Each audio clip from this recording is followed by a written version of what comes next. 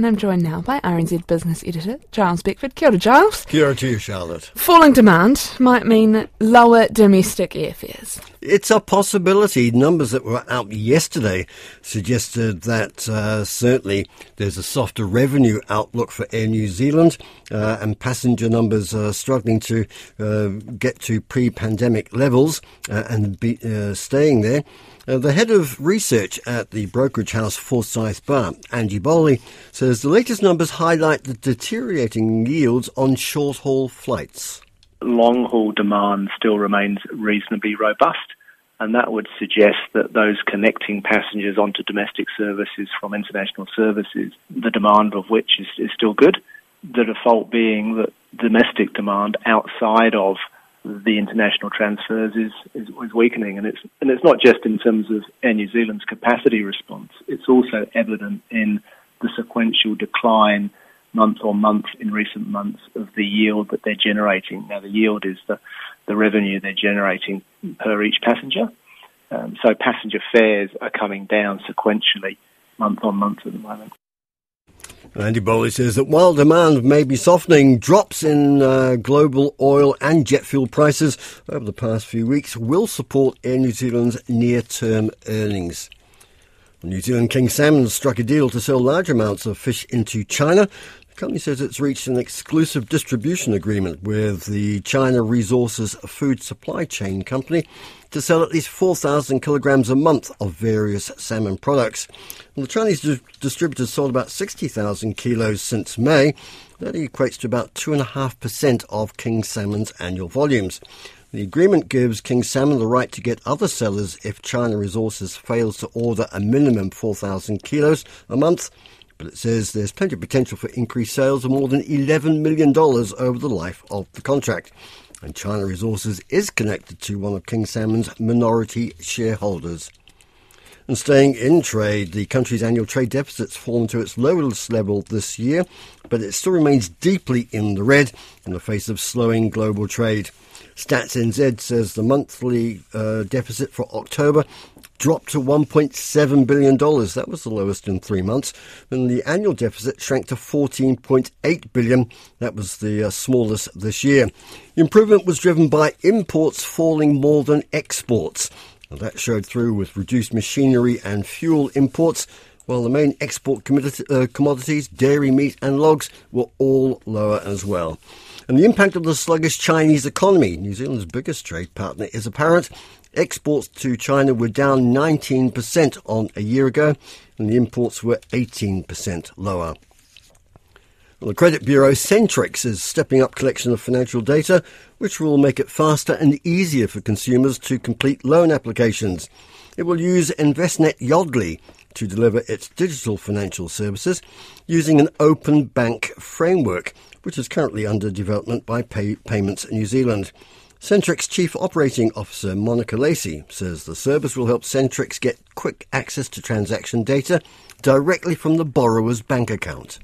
The partnership with InvestNet Yodlee that Centrix is embarked on is really for two reasons. One, we want to be able to provide lenders with a really efficient, consistent approach to assessing responsible lending. Does the individual have the ability to pay?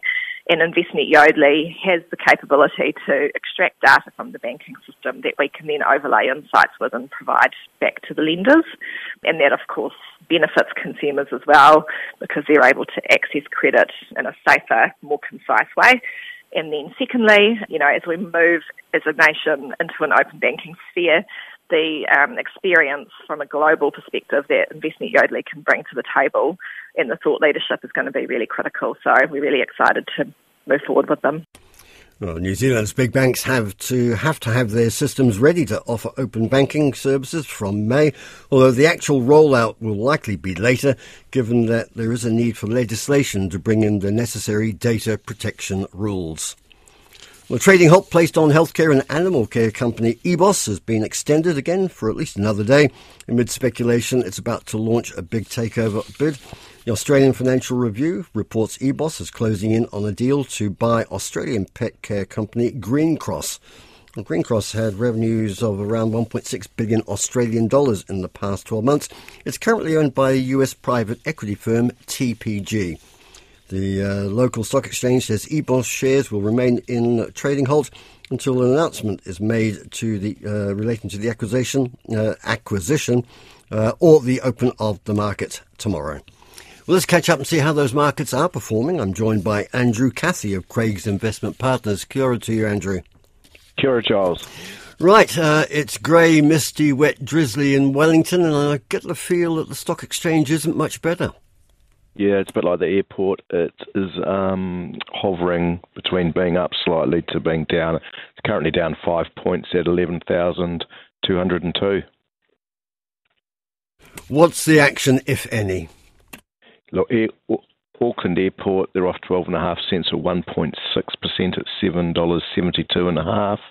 Chorus up half a cent at $7.56. Contact unchanged at $7.69. Fletcher Building unchanged at $4.50. Fisher & Paykel Healthcare unchanged at $22.23. Infratil up 9 cents at $10.01. Main Freight's off 8 cents at $64.42.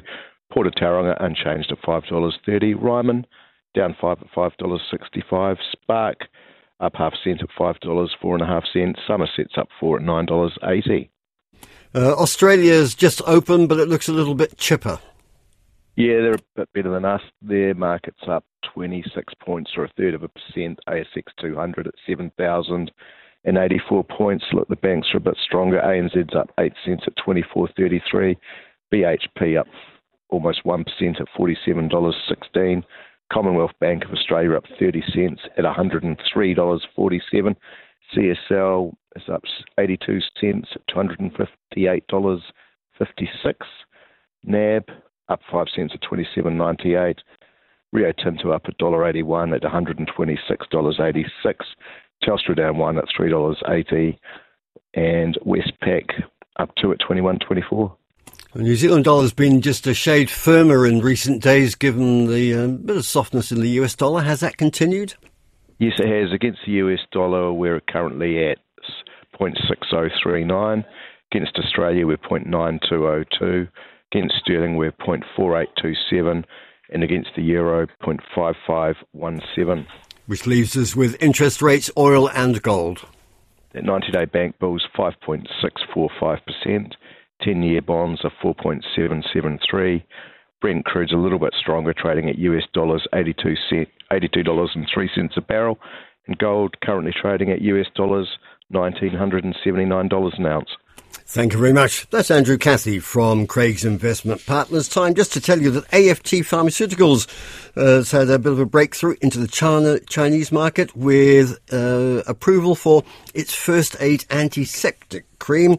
It's now got official approval to sell it on the Chinese market, which the company says opens up new growth opportunities and, of course, fits into its international expansion plans. And the company will report its latest earnings a little later in this week. But for now, that's it.